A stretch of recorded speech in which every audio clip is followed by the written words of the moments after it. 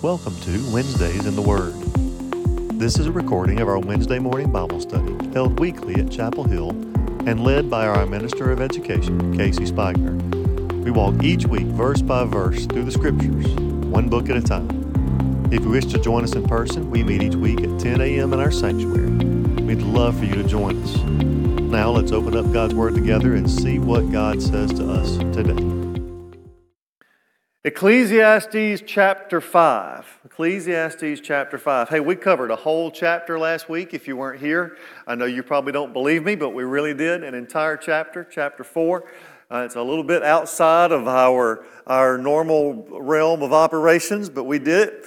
And today we're going to get into chapter 5. We're not going to cover a whole chapter. Today we're going to look at verses 1 through 7. Verses 1 through 7. Chapter 5 is an interesting chapter. You know, we've found Solomon through the course of all of this so far, and he's visited a lot of places. He's looked back on a lot of things that he's tried. He's visited the courtroom, and he's visited the marketplace, and he's visited the highways. He's told us about his time in the palace, and he's told us everything that he tried to do inside those places to fill that hole in his life, right? And so, with the exception of just a few sentences and a couple of verses thus far, he's mostly told us about the things that didn't work. He's alluded to God a time or two, and we know that ultimately that's his answer. That's where he's going. But today, he's going to shift gears a little bit, and he's not going to tell us about those things. Today, he's going to tell us that he also looked in the temple. He went to the old church house and tried to find the answer to the things that were missing in his life. Now, here's the thing. Our tendency is to think, well, good for him. Finally, he went to the right place to look for what was missing in his life. And look, ultimately, it is the right place. It is the best place to go. It's where we find God. But now, you can find God at home, too. You can find God in your car, too. So it doesn't have to be the church house, but at the temple was the best place for him to go, except for one little problem. What he found at the temple when he got there was not a bunch of people who were worshiping the Lord out of a pureness and rightness of heart, but he found a bunch of people that were going through the motions and just being religious. All right, so really not an ideal find for him in this situation. Now, the issue with that is that this 6,000-year-old problem that he's telling us about is probably still a problem today. No, it's not probably still a problem today. I promise you that on a Sunday morning inside the four walls of this church and every other one are people who are here just to go through the motions. They're here for religion. They're not here for relationship. They're not here trying to draw closer to God. I can't tell you why they're here, but I can promise you, having watched congregations worship now for some 28, 29 years, there's a ton of people in every church on Sunday morning that you just kind of wonder why. Honestly. All right? So here is what he has found. He has found a bunch of people who are not doing what they're supposed to be doing, and they are going through the motions of being church members. Now, the interesting thing is he finally decided to look in the temple, which that's interesting because why? He built the temple. He was a part of the temple construction and seeing that come about. So it's interesting that he finally decided, not the courtroom, not the highway, not the palace, not the other places, but he finally decided to look in the temple for what was missing from his life. But now, honestly, he's just disappointed. He's just disappointed. And look, here again, I'm going to finish this statement with this. There's a lot of people today that go to church hoping to find a relationship with God, and what they find is a bunch of people that keep them from coming back to church. You ever heard somebody say, well, I'm not going back to that church. That church is just a bunch of hypocrites. What they mean by that is simple. They thought they were going to come and see a bunch of people who loved Jesus, and what they really saw was a bunch of people who didn't look like they were enjoying being here, and a bunch of people who were just going through the motions. And sometimes you see people in church bicker and argue and fuss and fight. And look, they can see that at work on a regular Monday morning without having to come to church. That's why, y'all, it's so important And I'm not talking about being fake. I'm not talking about putting on a mask and hiding who you really are on a Sunday morning. But it's so important that when people walk through that door, they see genuine people who love the Lord and who want to be here for the right reason. And again, I'm not picking on Chapel Hill. I'm not calling Chapel. This is the church, capital T, capital C. The church today is full of this issue. People going to church and trying to find something that's missing in their life, but they're just so turned off by what they find when they walk through the doors. They just quit. It's easier to stay home. They don't have to get up. They don't have to get dressed. They don't have to figure out what they're going to wear. They don't have to argue and fuss and fight with the kids to get them out the door and get them at the church on time. They don't have to do any of that. They can just stay home right? So what we see, what Solomon is telling us about today is a problem that I believe still probably exists in our society even today. So now I hope this helps you with two things. As we get into our passage today, I hope this helps you with two things. The first one that I hope you see from this is that there are things inside the church that we have to take seriously. He's going to talk to us about three things this morning. He's going to talk to us about our offerings. And y'all are going, oh good, a money talk. It ain't got nothing to do with money, y'all, okay? He's going to talk to us about our offerings. He's going to talk to us about our prayer life. And he's going to talk to us about the vows that we make before the Lord. So if nothing else, I hope you understand this morning that when you, and look, I'm preaching to the choir, right? Almost literally, I'm preaching to a group of people who are faithful enough to be here on a 45-degree Wednesday morning, all right? But we have to take this relationship, we have to take the ability to walk in these doors and to intercede and to meet with God seriously. So he's going to tell us these things today. The second thing I hope you understand, though, is when somebody tells you, well, I'm just not going back to that church, they're just a bunch of hypocrites. Maybe you'll understand where they're coming from. Maybe you'll be a little more sympathetic or empathetic to what it is they're trying to describe to you, because I promise you, I assure you, you may not see it a lot on Sunday morning, but I promise you it's real in every... Look, you start all the way up at Northside and you go all the way down to First Tuscaloosa and every church between. It's real on Sunday morning. I promise you. All right? So those are our goals, to sort of learn those two things today. All right? So let's read our passage. We're going to, again, Ecclesiastes 5, and we're going to look at verses 1 through 7 here this morning. All right? So he says that it's called your attitude toward God. And then he says this in verse 1. Guard your steps as you go to the house of God. Draw near to listen rather than to offer the sacrifice of fools, for they do not know they are doing evil. Do not be hasty in word or impulsive in thought to bring up a matter in the presence of God. For God is in heaven, and you are on earth. Therefore, let your words be few. For the dream comes through much effort, and the voice of a fool comes through many words. When you make a vow to God, do not be late in paying it, for He takes no delight in fools. Pay what you vow. It is better that you should not vow than that you should vow and not pay. Do not let your speech cause you to sin, and do not say in the presence of the messenger of God that it was a mistake. Why should God be angry on account of your voice and destroy the work of your hands? For in many dreams and in many words there is emptiness. And he finishes this with three simple words. Rather, fear God. All right? So, the first thing we want to look at real quick is this offering that we bring to God. All right? So, starting in verse 1, Solomon starts and he gives us some very good advice. He says, guard your steps as you go to the house of God. So, if we just stop, we just put a period at the end of that sentence right there, that's great advice. Guard your steps as you go to the house of God. I've read several things lately. It's kind of cool now, these people who are putting out Instagram posts and Facebook reels and that kind of stuff, trying to get people to like churches. And you know, we've talked about that in here. It's just kind of where we are in society. We have to kind of play that game a little bit. It's important to put out those things to understand the best way to come to church on Sunday morning is ready. Right? The best way to come to church on Sunday morning is ready. But what that means is we take it seriously that we're going to the house of God. And look, I can tell you that if you come into church on Sunday morning, or if you come in on Wednesday night, and your mind is elsewhere, and you're thinking about all those things that are going on out there in life. And look, I know we all have things going on in life, right?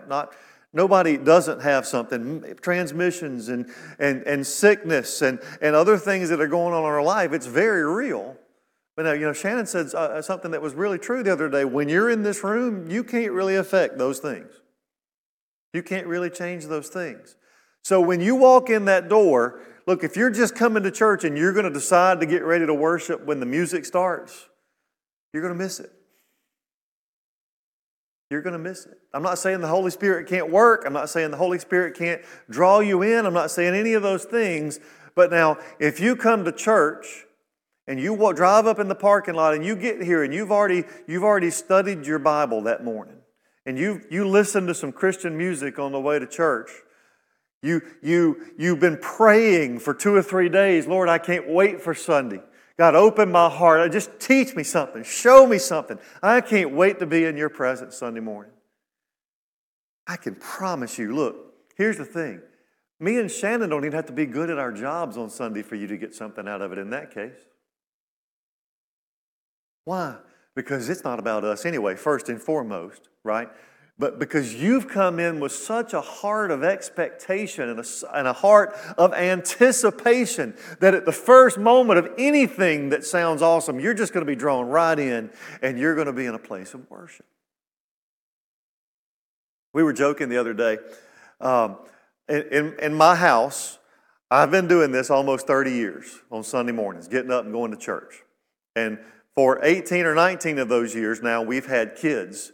And most of you ladies especially know what Sunday morning is like with small kids. And some of you guys kind of know, but you don't understand. But here's the thing. I've never had to experience a Sunday morning what it takes to get my kids ready to go to church. I don't know. I don't know if it's hard. I don't know what it's like when they oversleep. I don't know what it's like when they're difficult. Because my dear wife, my precious wife, because most days I have to be here really early. And at other churches, I've been there really early, not because I was trying to avoid that, just trying to get ready. And I've watched her come in some days and worship her face off. And I've seen other days where she just seems so disconnected, tired, weary, worn down. And you guys understand that. But now we need to do everything that we can when we walk in these doors on Sunday to be ready to worship. Okay? And it affects. Now, he's going to talk to us about our offerings. He says, guard your steps as you go to the house of God. Draw near to listen rather than to offer the sacrifice of fools. Now, the sacrifice of fools he's talking about is people who give. Now, before we get to that sacrifice of fools, he says this, draw near to listen. All right, this is an important thing because he's going to say it again in a few minutes. The best thing that we can do at church is what? Listen. The best thing we can do when we're spending time in prayer, which we're going to talk about in just a minute, is listen. You've heard the old adage, right? You got 2 ears and 1 mouth, which means you're supposed to listen twice as much as you talk. I don't always have that figured out, just as a moment of confession and transparency before you. But now it's an important instruction that he gives here, that we are supposed to listen. We're supposed to guard our steps as we enter into, y'all, really and truly, just the presence of the King, right?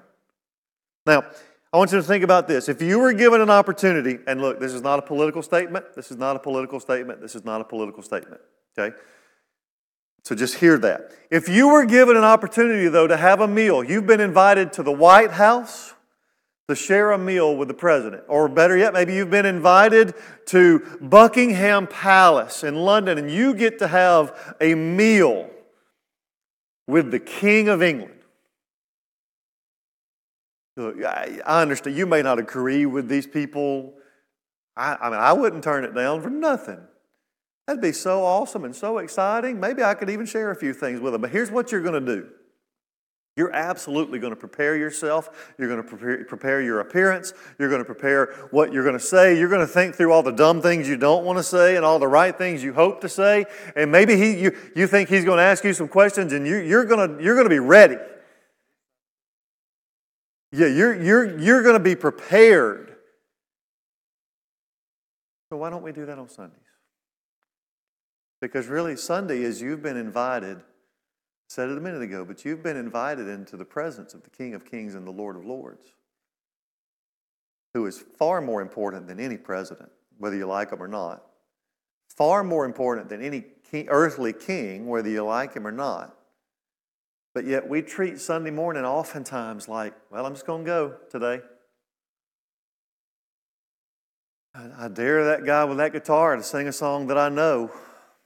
I dare that preacher to bless me today. I just hope he can do it. And guess what? He's probably not going to. Because if you're looking for a blessing from me or him, you're looking for a blessing from the wrong place anyway. Guard your steps when you draw near to the house of God. Be sure to listen before you speak. And then he gets into this. It's better to listen than to offer the sacrifice of fools. He's talking about here this thinking that I can go to church and I can write a check and God's going to bless me for it. And look, God will bless you if you tithe. This is the only thing I'm going to say about it. But if you tithe and you've tithed your whole life, you know that God provides for you and you know that God meets your needs. I'm not talking about that. I'm talking about the person who comes with the attitude that if I give this or if I do that, then God's going to take care of me. I read the story the other day preparing about a guy who had an invention and he wanted to make it big, right? So he decided for about 5 years he was going to go to church. And he finally told somebody one day, look, I've been coming to church, I've been tithing. I thought maybe if I came to church and I tithed for a while that God would bless me and this invention would really take off. And it would be something. I thought maybe God would bless me because of that. Y'all, I'm almost going to say God's not going to bless that just out of spite, right? Because that's not the right attitude. I wrote three things down here in my notes. If you bring an offering out of obligation rather than worship, you're wrong. If you bring an offering to try to buy something from God, you're wrong. If you bring an offering to try to impress your neighbor or the person sitting next to you, you're wrong. It's a sacrifice of fools that he talks about. He calls it evil. He calls it evil. And so I want to finish this little section right here. I was reading Warren Wiersbe this morning, and he said 3 things that I wrote down. He said, sacrifices are not substitutes for obedience. Your offering, your gift, your check that you write, your time that you give at the church because you're hoping somebody will clap for you or recognize you for what you've done, your sacrifices are not a replacement for obedience to what God wants you to do. The second thing he said this morning in the commentary, he said, offering in the hands without obedience in the heart becomes a sacrifice of fools. In other words, you can write the biggest check in the world, but if your heart's in the wrong place, he literally calls it what Solomon called it here, the sacrifice of fools. And the third thing that he says, the fool thinks that he or she is doing good, but God knows better. Our offerings to God. And look, and again, this is not a money conversation because your offering to God can just simply be a time of worship on Sunday morning. Your offering to God can be time given serving the Lord. I'm not talking about writing a $1,000 check or a $100 check or a $10 check. None of that's part of it, but your offering to God is supposed to be a place of heart where you worship the Lord through whatever it is that you're giving back to Him. And he says, if you don't do it from that right place, if you're religious and going through the motions better than trying to be righteous and be in relationship with God, then you're going about things the wrong way. So the first thing he talks about there is offerings. The second thing in verses 2 and 3, he moves and he shifts to talking about prayer. He says, do not be hasty, verse 2, in word or impulsive in thought to bring up a matter in the presence of God. For God is in heaven and you are on earth.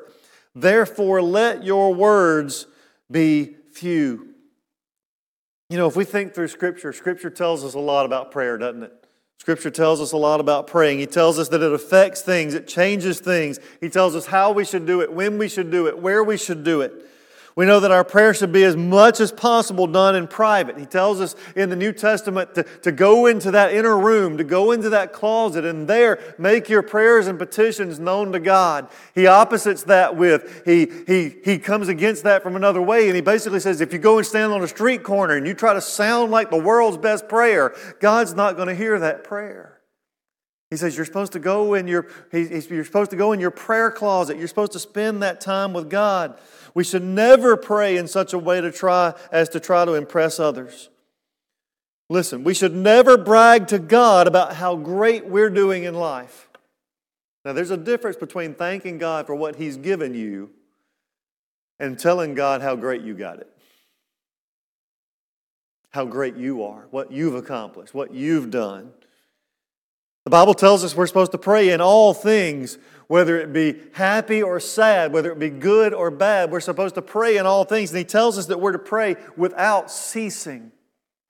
Scripture is very clear, y'all, on all the things that prayer is supposed to be. Now, Solomon tells us a couple of things that it's not supposed to be. He says, don't be hasty. Don't be quick. Don't be impulsive, probably is a better word there, when you come to pray. And he says that we should not be, and again, there's that word impulsive. Solomon's point here is don't be careless with your prayer life. Now, I would imagine what he saw when he walked into the temple and he begins observing things is he saw the same thing that we were just talking about ago that Jesus talked about. That guy who would stand up in front of the entire church and would pray, and it would just be this most magnificent, wordy, look at me kind of prayer ever. And look, I've heard people pray that way. I really have. And you're just kind of like, kind of makes you feel icky. You just kind of want to move over a few feet farther away from them because you're not real sure what's going to happen to them there in the next moment. Right?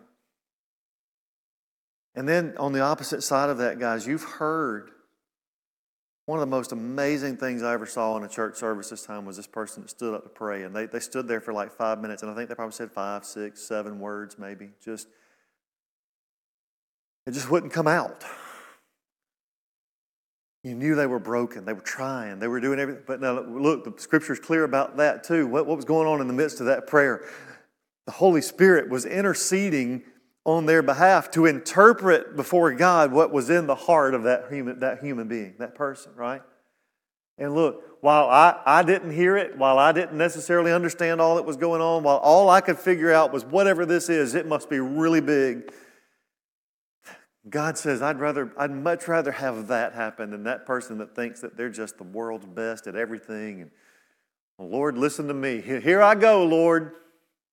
I can't wait to tell you all that I've done. I mean, all that you've done for me. And it's just backwards.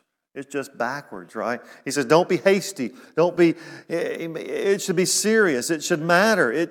You're speaking to God. You're speaking to the creator of the universe. Man, if you go before God and think that you're going to impress Him with your silly little vocabulary, however great it might be, He's the guy that created those words. He's not impressed. If you go to God and you think you're going to impress Him with the amount of money that you have, or the car that you drive, or all the blessings, the things that you've accomplished, let me tell you, you didn't do any of it without Him giving you the ability, the time, or the talent to do it. He's not going to be impressed. You know what's going to impress God? Lord, I'm broken. Lord, I'm humble. Lord, I need you. Just this acknowledgement of who God is. And again, at the end of this verse, y'all, don't miss this. This is the second time that Solomon says this. He says it at the end of verse 2. God's in heaven and you are on earth. So doggone it, quit talking. Just listen. Again, you're not out to impress God. You're out to let Him bless you and to speak into your life and to guide you and to direct you and to challenge you in all the things that He wants you to do. And I promise you, you'll never hear those things when you're so busy talking to Him and telling Him all this other stuff. And y'all, that is the most convicting part of my prayer life, I think. I sat around and thinking about this yesterday morning while I was reading through this. The most convicting part of my prayer, well, this may be the second most. The first is that it's not enough. The second most convicting part of my prayer life is that my prayers are so one-directional. I spend God telling Him my to-do list and my want list and my need list and all the things I wish He would do in my life, and then I'm like hanging up the phone and going about my business, and I don't give Him time to respond, to tell me what He wants to tell me, to say, hey, maybe I'm not going to answer that. Maybe I'm not doing that. Oh, we're missing out on such a blessing. There's a reason He tells us to take this time, to separate, to go off into our closet, to pray without ceasing. Praying without ceasing means sometimes you're listening. Because I promise you, if you pray without stopping, you're going to run out of words and you're just going to need to listen sometimes. The second most convicting part of my prayer life is that my prayers are so one-sided, one direction. I'm sending up all of this information as if He doesn't already know, right? He already knows all of it anyway. But I'm telling Him this, Lord, fix this. Lord, help me with this. Lord, strengthen me. God, help me to do this. Bless my family. Take care of my kids. Take care of Jennifer today. Keep my cars safe. In Jesus' name, amen. And I hang up the phone. And I think sometimes God's sitting there going, wait. I got something I want to say. Sorry, God. Got to go to work. Right? How many things do we miss out on because we don't take this into consideration? God's in heaven, you're on earth, therefore let your words be few. He says in verse 3, and it's kind of an interesting verse, for the dream comes through much effort. That's a translation. In other translations it says the one who works hard dreams. In other words, the one who works really hard is so tired at night, their sleep is so deep that they dream. Okay, that's the first part of that. The NASB there kind of doesn't do that justice, for the dream comes through much effort. But now, he says, as that happens, right, the second part, the voice of a fool through many words. The voice of a fool through many words. Jennifer and I have talked about this from time to time. This is going to shock you all, I know. Here I am with a microphone on today. If you talk for long enough into a microphone, you're going to say something you shouldn't have said. I know this is going to blow your mind, but I have said some pretty dumb things into a microphone over the course of 29 years. And the chances are real good I'm not done, right? I've probably got a few more left in me for the rest of my career, however long God has me doing this, right? As long as you stand up in front of somebody with a microphone, you're going to say something you shouldn't have said. I could tell you some stories, I promise you, right? How much better off if sometimes I just shut up? I just stop talking, right?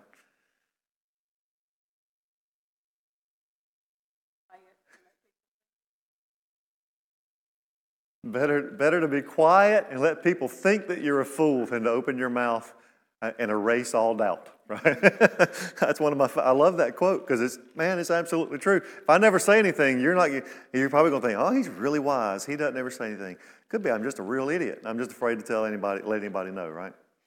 So that's a great point. All right, so the last thing we talk about here, we've talked about our offerings, we've talked about our prayer life, okay? The third thing he talks about is our vows. Now, the thought of making vows is a little bit different than the other two. God doesn't require vows. He wants you to pray, right? He wants you to bring offerings of praise and actual offerings. Scripture is clear on what tithing should look like, right? So he requires those things, but now a vow is a little bit different thing. So my first instinct when I hear that word vow is that old foxhole confession, right? Where when you're in trouble, and Lord, if you'll just get me out of this right here, I'll spend the rest of my life serving you, right? And those are real. That's a real promise. And oftentimes what happens is that person is relieved. They get out. They go on to live long, prosperous lives. But they never think back on that moment because it really was words, not something they meant. Lord, if you'll get me out of this. Lord, if you'll get me out. Don't let this car repair be so expensive. God, I'll give you all the money I got. And then when it's all said and done, we just get back to our life and we forget all about it. All right? So the difference in this and the other two is a vow is not necessarily required from God. All right? And again, the two things he's talking about here is the person who makes a vow of God with no intention of keeping it, and the person who makes a vow to God and delays returning that answer in hopes, and I just wrote down in my notes, and this is so silly to even say, but almost in hopes that God would forget. Right? If you just wait and wait and wait, maybe the Lord is up there and he's just got so many other things to worry about today. He's going to forget that I said, Lord, if you'll get me out of this, I'll give you $100. You know, he's going to forget. As if the Lord ever forgets anything, right? Okay? So that's sort of what he's talking about here in this passage. Now, Solomon tells us, in fact, that it is better to never make a vow to God than it is to make one and to break it. He says in verse 4, when you make a vow to God, do not be late in paying it, for he takes no delight in fools. Pay what you vow. And then he says in verse 5, it is better that you should not vow than that you should vow and not pay. And then he finishes, he says in verse 6, don't let your speech cause you to sin, and do not say in the presence of the messenger of God that it was a mistake. Do not let your speech cause you to sin. You see, it's all kind of a continuation. It's really all the same thing, isn't it? You know, the last two times he's told us, sometimes it's better off to not say anything and just get out of the way. And sometimes God's in heaven and you're on earth, so let your words be few. And now for the third time in this passage, now he says, don't let your mouth get you in trouble. In modern vernacular, don't let your mouth write checks that you can't cash. Right?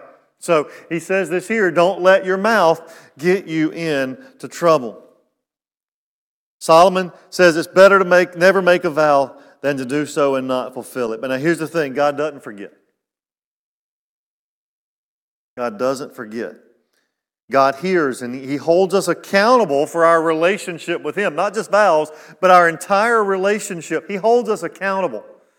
If you've ever felt that nudge when you weren't doing something you were supposed to do, or when you were doing something you weren't supposed to do, that's God through the power of the Holy Spirit saying, back in line, back over here, do what you're supposed to be doing, right?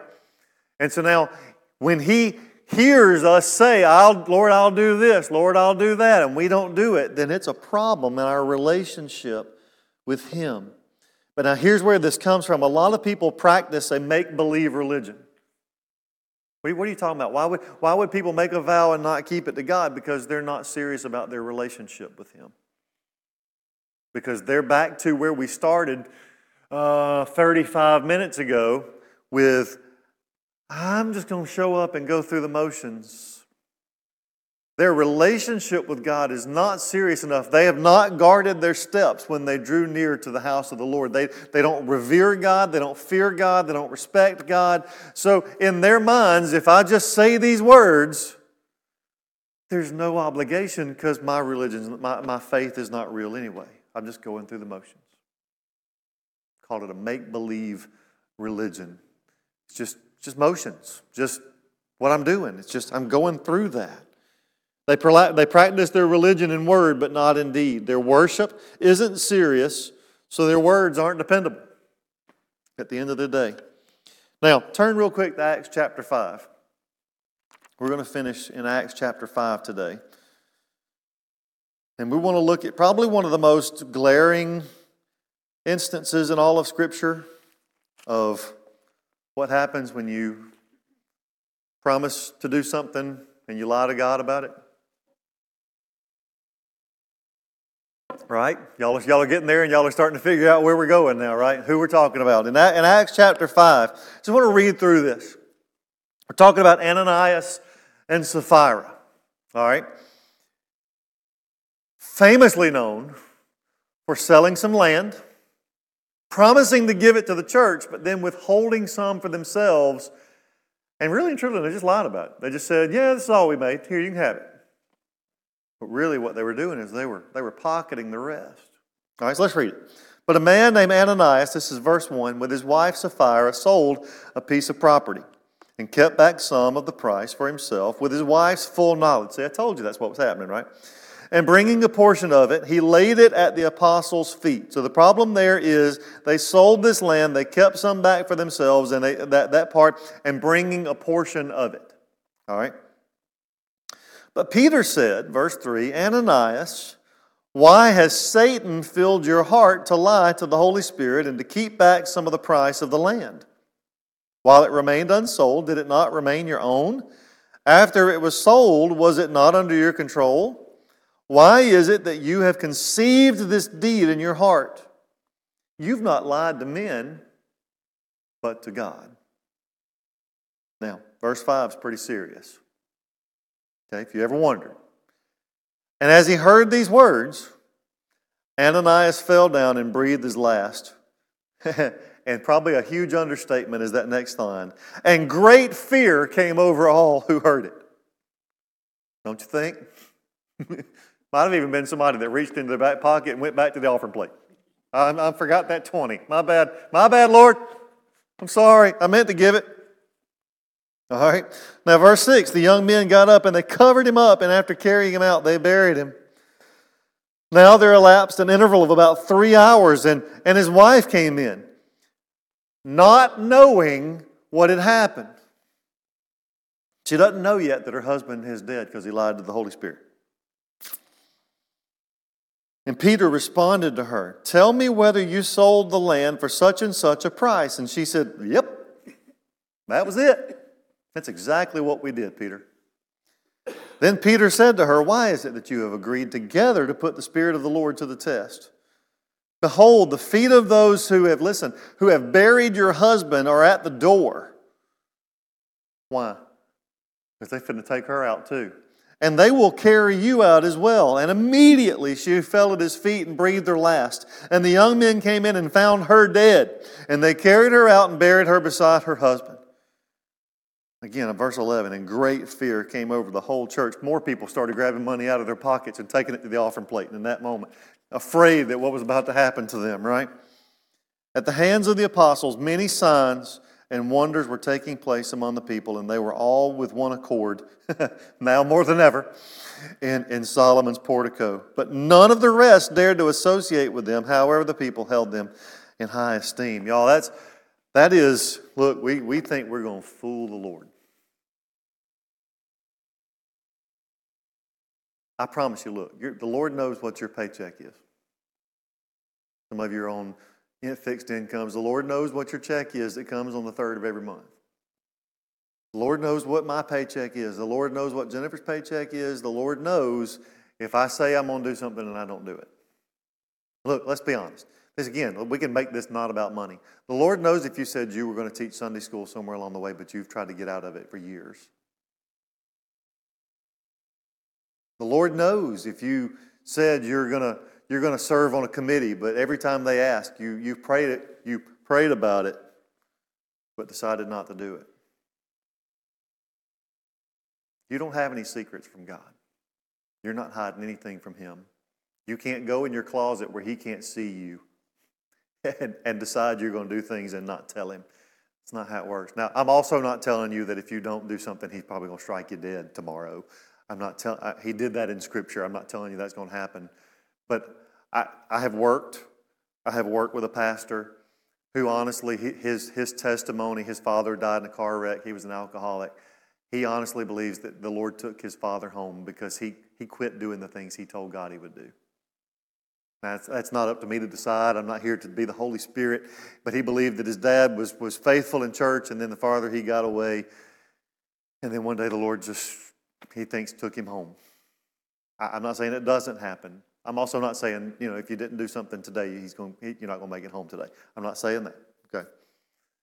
You have to be faithful to what God calls you to do. He finishes back to Ecclesiastes 5.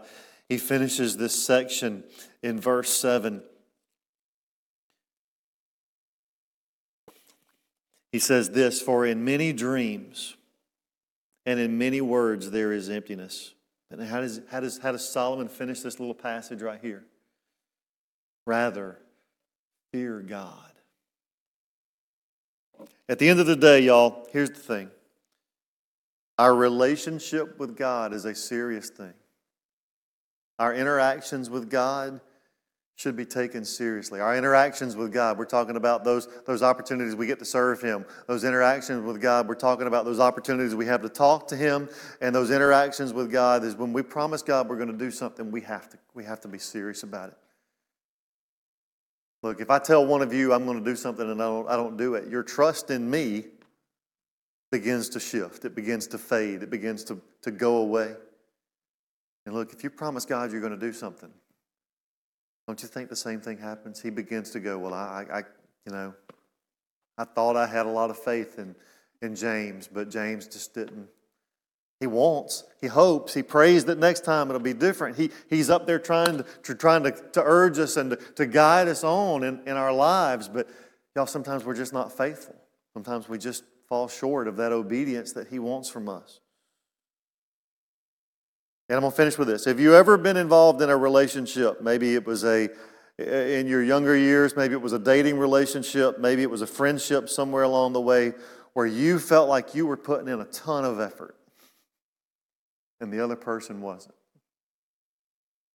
Like you wanted to be friends with this person, or you wanted to date this guy and you wanted that relationship to work and he didn't work it out, or guys the other way around. You thought this was the one and you wanted it. You were knocking yourself out trying to make it happen, and the other person's just like, meh.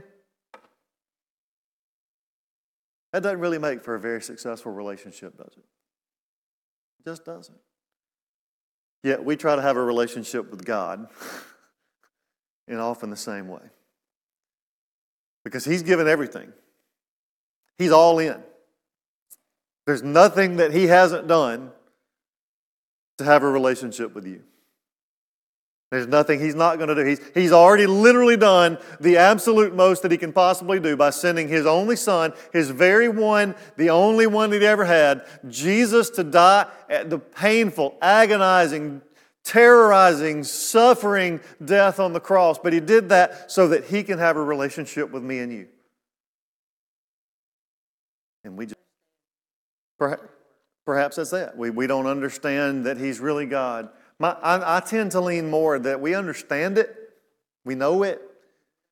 I think we're so, I hate to use the word immune to it. We've been in a relationship with God so long.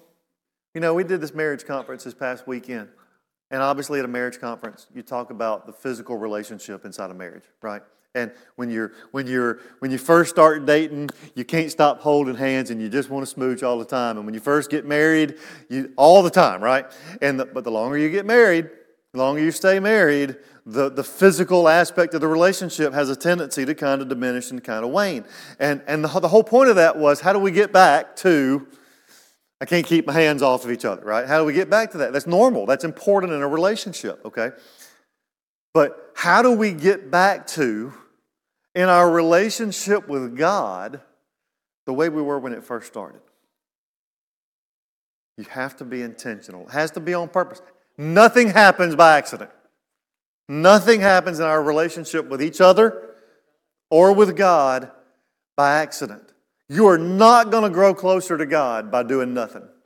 It's not going to soak in. You can't put your Bible under your pillow and sleep on it, and it's just going to soak in. That's not how it works. Right. No. Nothing just happens. There's no coincidences. No happenstance. No, oh, I didn't see that coming. I mean, God's in all of it. Reading the Word, praying, absolutely. And I would add a third. Your worship inside the walls of this building. I'm not saying you can't worship outside, but doggone it. Scripture is pretty clear. We're supposed to go to church and we're supposed to be a part of the body of Christ. We're supposed to be working together, serving with one another Wherever He plants you, whether it's at Chapel Hill or 5 Points or Christ Harbor or Northport or First Tuscaloosa or Valley View, it doesn't matter where He plants you. I mean, it does matter, but wherever He plants you, you're supposed to be a part of that body. Just without fail. I just think back to that Revelations. You've forgotten your first love. That's what I keep thinking about standing here for the last couple of minutes through this.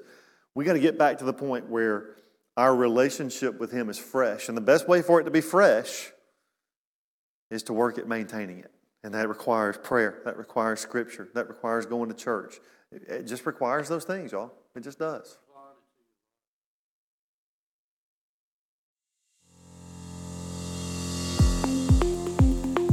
Thanks for joining us today. We hope you enjoyed listening to what God had to say to us.